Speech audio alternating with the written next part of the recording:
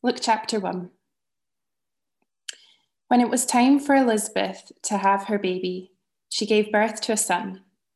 Her neighbours and relatives heard that the Lord had shown her great mercy, and they shared her joy. On the 8th day, they came to circumcise the child, and they were going to name him after his father, Zechariah. But his mother spoke up and said, "No, he is to be called John." They said to her, "There's no one among your relatives who has that name." Then they made signs to his father to find out what he would like to name the child. He asked for a writing tablet, and to everyone's astonishment, he wrote, "His name is John." Immediately, his mouth was opened and his tongue set free, and he began to speak, praising God. All the neighbors were filled with awe, and throughout the hill country of Judea, people were talking about all these things. Everyone who heard this wondered about it, asking, "What then is this child going to be?" For the Lord's hand was with him.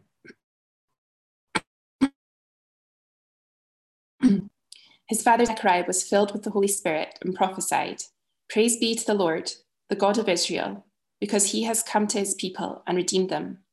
He has raised up a horn of salvation for us in the house of his servant David, as he said through his holy prophets of long ago. Salvation from our enemies and from the hand of all who hate us, to show mercy to our ancestors and to remember his holy covenant, the oath he swore to our father Abraham, to rescue us from the hand of our enemies and to enable us to serve him without fear, in holiness and righteousness before him all our days. And you, my child, will be called a prophet of the Most High, for you will go on before the Lord to prepare the way for him, to give his people the knowledge of salvation through the forgiveness of their sins, because of the tender mercy of our God, by which the rising sun will come to us from heaven, to shine on those living in darkness and in the shadow of death, to guide our feet into the path of peace." And the child grew and became strong in spirit, and he lived in the wilderness until he appeared publicly to Israel. Thanks, Joe. I'm going to speak together about this passage for a while now. It's a really interesting passage. I don't know if you tracked well with what Joe was reading, but it's a mixture of the prosaic and the poetic. You know, you've got a baby born. 8 days later, the relatives and the neighbours are all in the house. What are you going to call the baby? He's got to be called Zechariah after his old man. And there's this argument, no, he's got to be called John. No, call him after his dad. No, we want to call him John. So that's very kind of familiar, prosaic kind of way of experiencing life, arguing over the name of a baby. Happened to me and Louise, I think, with one or two of our kids. Tell people what you've called the baby, and they're like, I don't know about that. But then there's this poem, this song, this praise. And I think there's a fascination in here if you read Luke chapter 1 carefully, because right at the beginning of the chapter, he says, I want to write an orderly, detailed, thorough account of the life of Jesus so that you, Theophilus, who I'm writing to, and all my other readers, can be really sure about the reliability of what I've written. So Luke's saying, here's a great, accurate, historical record about the life of Jesus that's based on eyewitness testimony and interviews. So that's it. There's this sort of orderly, fact-based narrative. We get chapter 1. What do we get? We get names, times, people, places, facts. But then thrown into that is this fact that there are two really great, amazing, wonderful poems. So we move from fact and evidence, times, places, people, to poetry, to song, to emotion. And that's a little surprising to me when I read Luke's introduction. What's going on? Well, Luke doesn't just want to tell us something. Luke wants us to feel something. He wants us to know the truth of what he's saying, not just intellectually. He wants us to know it in our bones, in our gut, in the very center of our being. Luke wants not just to inform us, but to move us. He wants us to feel, alongside Zechariah today, relief that God has come good and true to his word, that God has come through for him. He wants us to feel hope that, yes, God keeps his promises and there are better days coming as God breaks into the history of our world through the coming of his Son. We have to feel that surge of confidence that comes by knowing that we can depend on and trust in God. So what we have here then is a story of hope, hope that is being restored by a promise-keeping God. I'm going to think about 2 or 3 things with you. I'm going to think about sunrise, I'm going to think about shadows, and I'm going to think about knowledge. So there's this idea of sunrise. Just at the end of this great poetic outburst from Zechariah, the elderly father, he talks about the tender mercy of our God, by which the rising sun will come to us from heaven to shine in those living in darkness and in the shadow of death. So there's this idea then of a sunrise, a new light coming into the world. So in this chapter, Luke's showing us that God speaks through the angel Gabriel, disrupting a silence that's lasted 400 years. For 400 years, no prophet of God has come to his people. Now that threw up a lot of questions for them, didn't it? Has God forgotten them? Has God washed his hands of them and cast them aside? Will God's promised Messiah, the Savior, really come? And so John the Baptist matters because the coming of John the Baptist as a prophet to prepare the way for the Lord means God has kept his word. This chapter's full of people like Zechariah and Elizabeth and Mary who are waiting and longing for God to come again, for God to speak again, for God to come near, for God to fulfill his promise of bringing a Savior. And God is saying, you can trust me.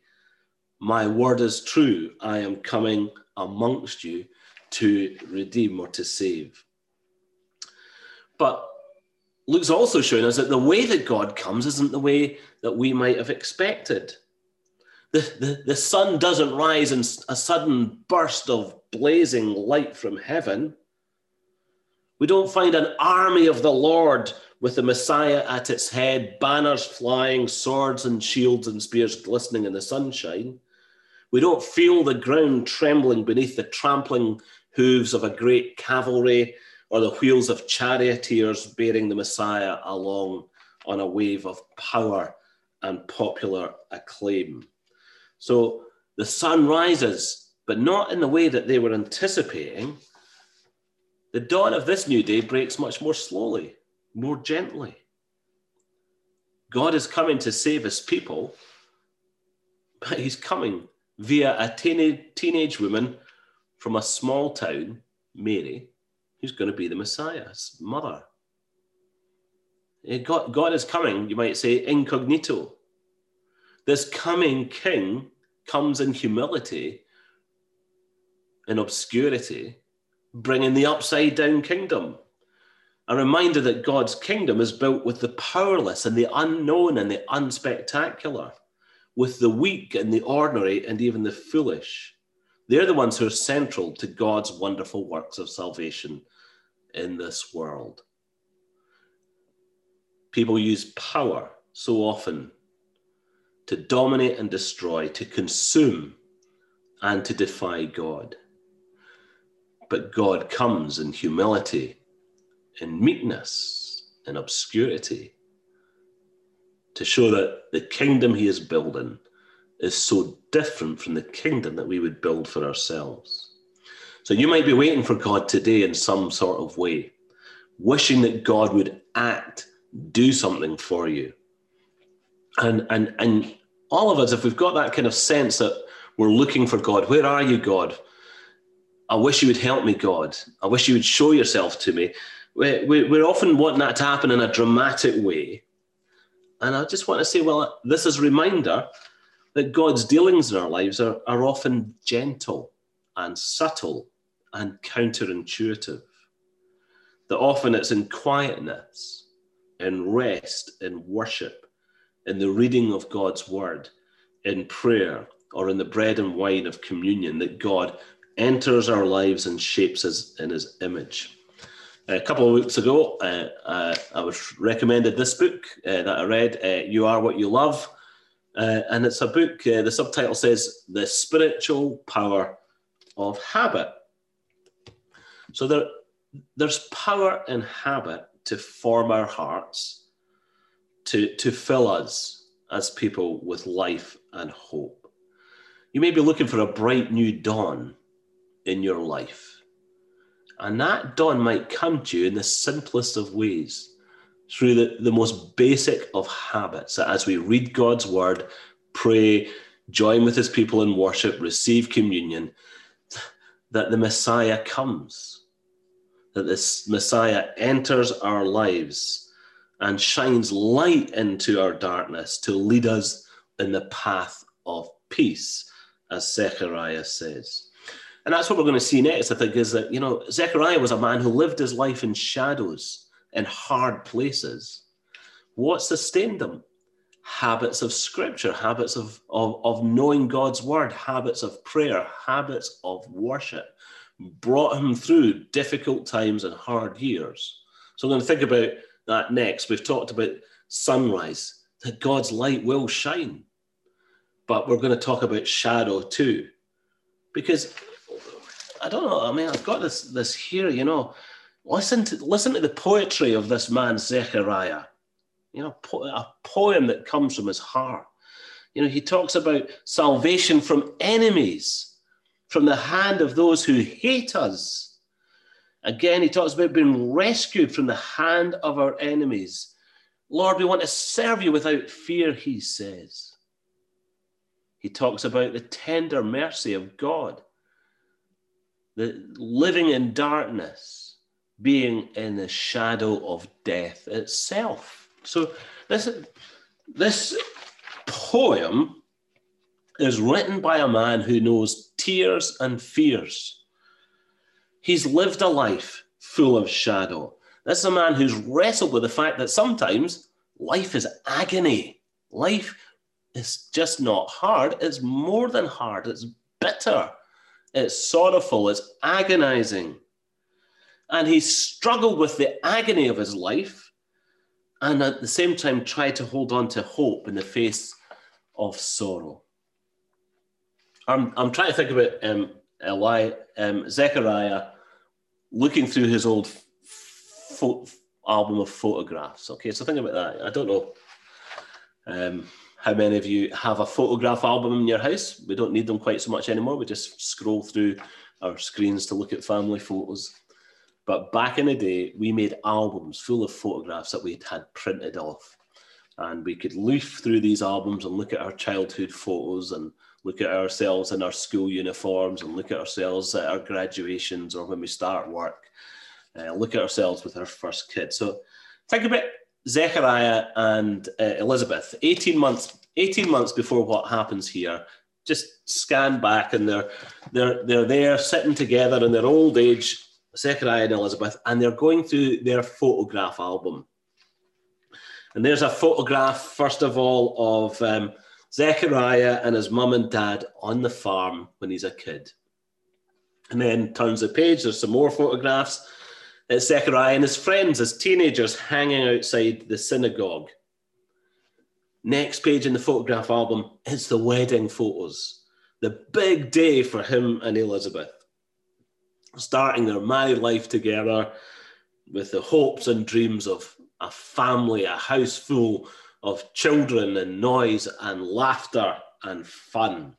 And then next page in the photograph album, and what do we have? We've got Zechariah looking very smart, first day of work as a 30-year-old male, as a priest serving at the temple in Jerusalem.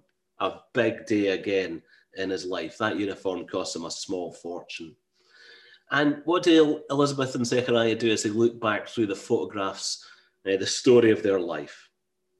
Well, they probably commiserate with each other and comfort each other, because there's sadness in these photographs. There's hopes that have faded, a family that never came, dreams that weren't fulfilled. The story of their life together is a life lived under the shadow of loss and grief. That's what's written on the pages of their photograph album 18 months before. But now, 18 months later, they've been pasting in some new pages. So there's some new pages at the back of the photograph album. What are these new photographs like? Well, the first one is a baby scan photo, and it's pasted into the album, and above it in big block capitals, J-O-H-N, John. We're having a baby. We never thought it would happen, and his name is going to be John. So there's the baby scan photo. Next page, what's in the photo album? There's Elizabeth and Mary, arms round each other, both with their baby bumps, big, swollen, pregnant bellies, smiling and laughing, full of hope, like sisters despite the huge age gap. And then another page. Baby John, he's arrived. Red-faced, thick dark hair, mouth wide open, crying. And then another page of photographs. The circumcision party 8 days later, all the relatives around at the house arguing about the name of the baby. Call him Zechariah, call him after his dad. No, his name is John. Just listen to us, please. So there's two stories there. There's two themes or threads to Zechariah's life that come out in this poem. And the first is the thread of agonized disappointment. And alongside that is the thread of hope. These are the two things that have shaped his thinking over the years. And the two things that come bubbling out in this poem as he, an old man, looks down on his little baby boy, holding him in his arms, praying and prophesying in poetic manner. There's the agony of childlessness and worry, of disappointment and social embarrassment that they didn't have children. So common for people at that time to feel that kind of pressure. There's the agony of unanswered prayer, of silent heavens and a God who doesn't seem to care. There's the sorrow of spiritual depression and fear for the future. And that's one thread of the story. But woven in is another thread, another story. How in the face of these agonies, there are years and years and decade after decade of patient prayer and trust. Year after year, decade after decade, holding to the promises of God, clinging to the covenant that he describes here in the poem. The promise of a new and greater David who would be the Savior. The promise to Abraham that he would be a blessing to the nations. Because he year after year, day after day, week after week, he remembers Scripture. He feeds his heart and his soul on the habits of prayer and Scripture and worship. And so these things are etched into who he is as a human being.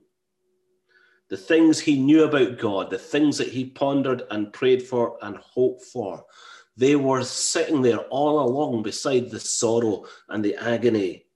And all these hopes come true because God has held to his promise. God, as Zechariah confesses here, is the God of unbreakable covenant. Such an important word in the Bible, covenant. Verse 72, you're the God who shows mercy to our fathers, remembers his holy covenant. A covenant is an unbreakable promise. And so God has made an unbreakable promise that he will show mercy to his people, that he will remember his promise of a Savior. Covenants were made in blood in Old Testament times. You entered into this unbreakable contract. You offered a sacrifice of blood to show that you meant what you said. God's promise to you, to me, to show us love, to be for us and not against us, to be with us always, to go before us at every point.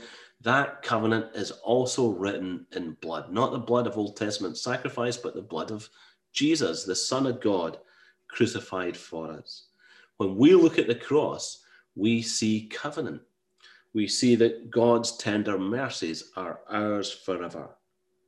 We are his, and he is for us. Zechariah knew that, despite the struggles of his life, despite that thread and theme of loss and agony and hurt in his life, there is a better story, another thread, a hope that comes from the habits that have formed his heart. Habits of worship, of prayer, of scripture. The promises of God are real. They're solid, they're trustworthy, and they're true. There is shadow in all our lives. But as we move to God, towards God, there is sunrise as well. The coming of the Savior is the breaking of a new and a better day. And to move, what's the difference between living in the shadows and living in the sunshine? How do we move between the two? I think he describes it really well when he talks in verse 77 about how John the Baptist is coming to give the knowledge of salvation through the forgiveness of sins. To know we're saved, to know we're forgiven, to know we have peace with God, moves us from the shadows into the sunshine. So there's two little parts to his poem, isn't there? There's this first part, which is about praise to God. And then there's this second part that starts in verse 76. That's a blessing for his son. You, my child, will be called a prophet of the Most High. Why? You will go on before the Lord to prepare the way for him. Now, this is found through the Old Testament, this idea of preparing the way for the Lord. And it's drawn from a sort of recognizable custom from the ancient world, where if a king is going to visit your town, you get ready. You prepare the way for the king to come to your town.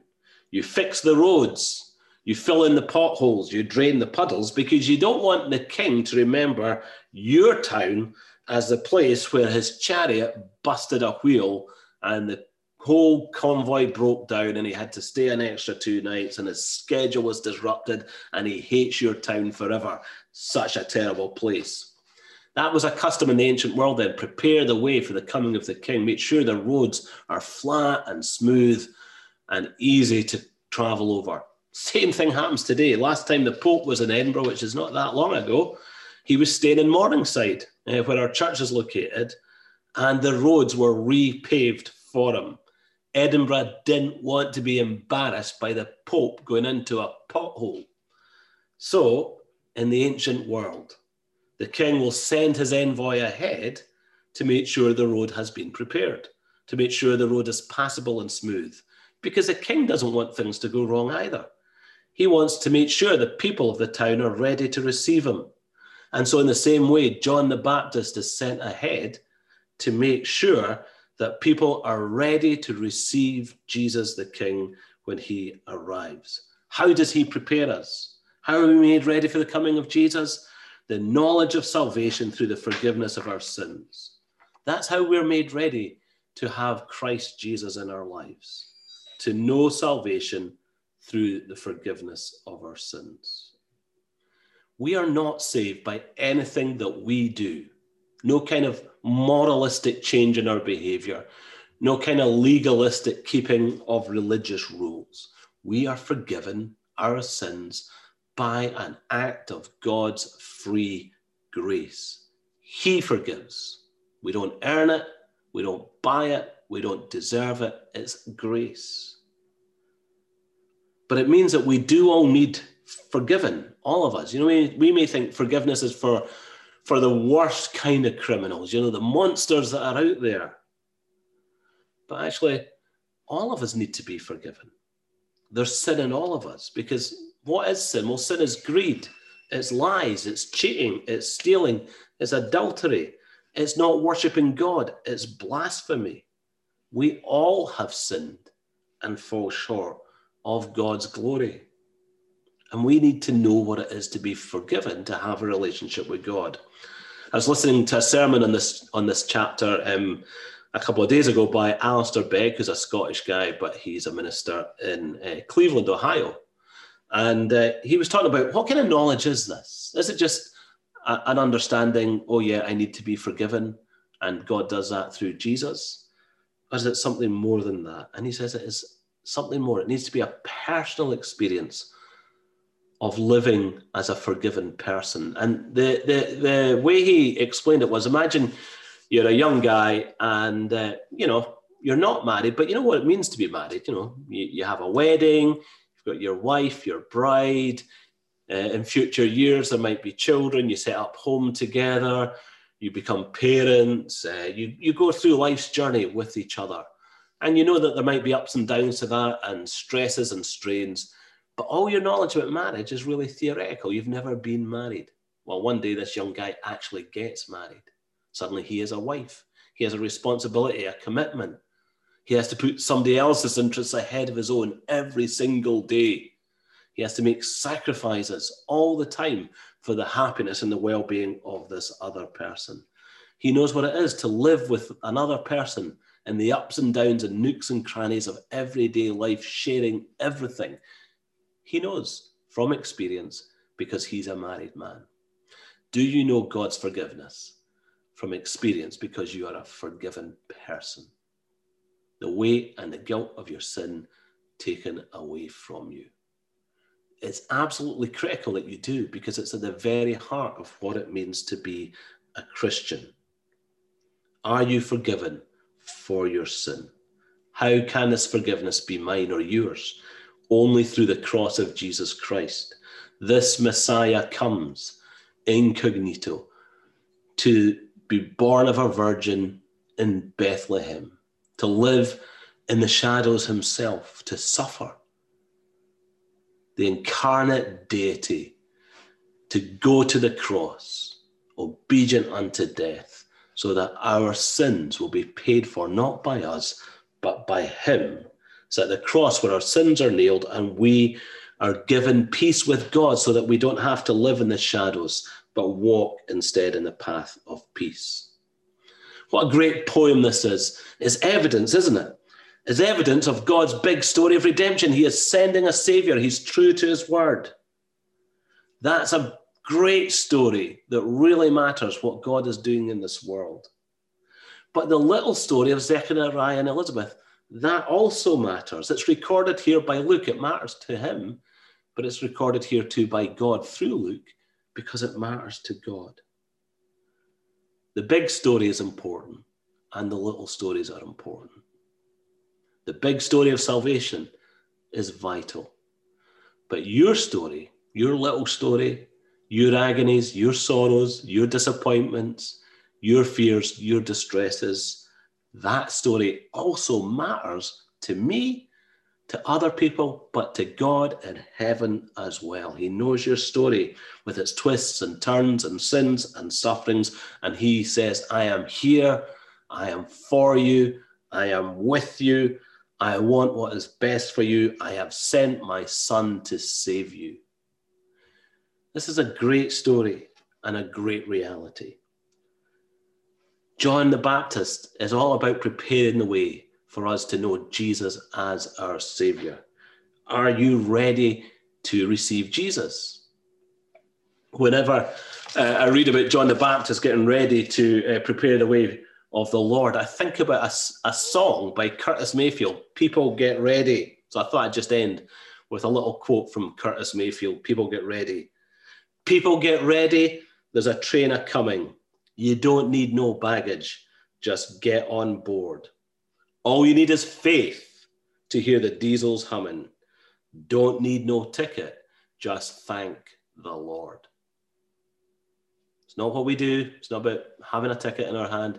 It's simply about trusting what God has done and thanking him for it. Yes, there's hard stuff in Zechariah's life and in our lives, but there's hope and there's worship and there's praise. And that's where he ends, isn't it? In a place of hope and worship, because God is trustworthy and true. And I'm hoping that at the end of this service, you'll end in a place of hope and worship too. That's my prayer for you. And I hope it's your prayer for yourself. Thanks.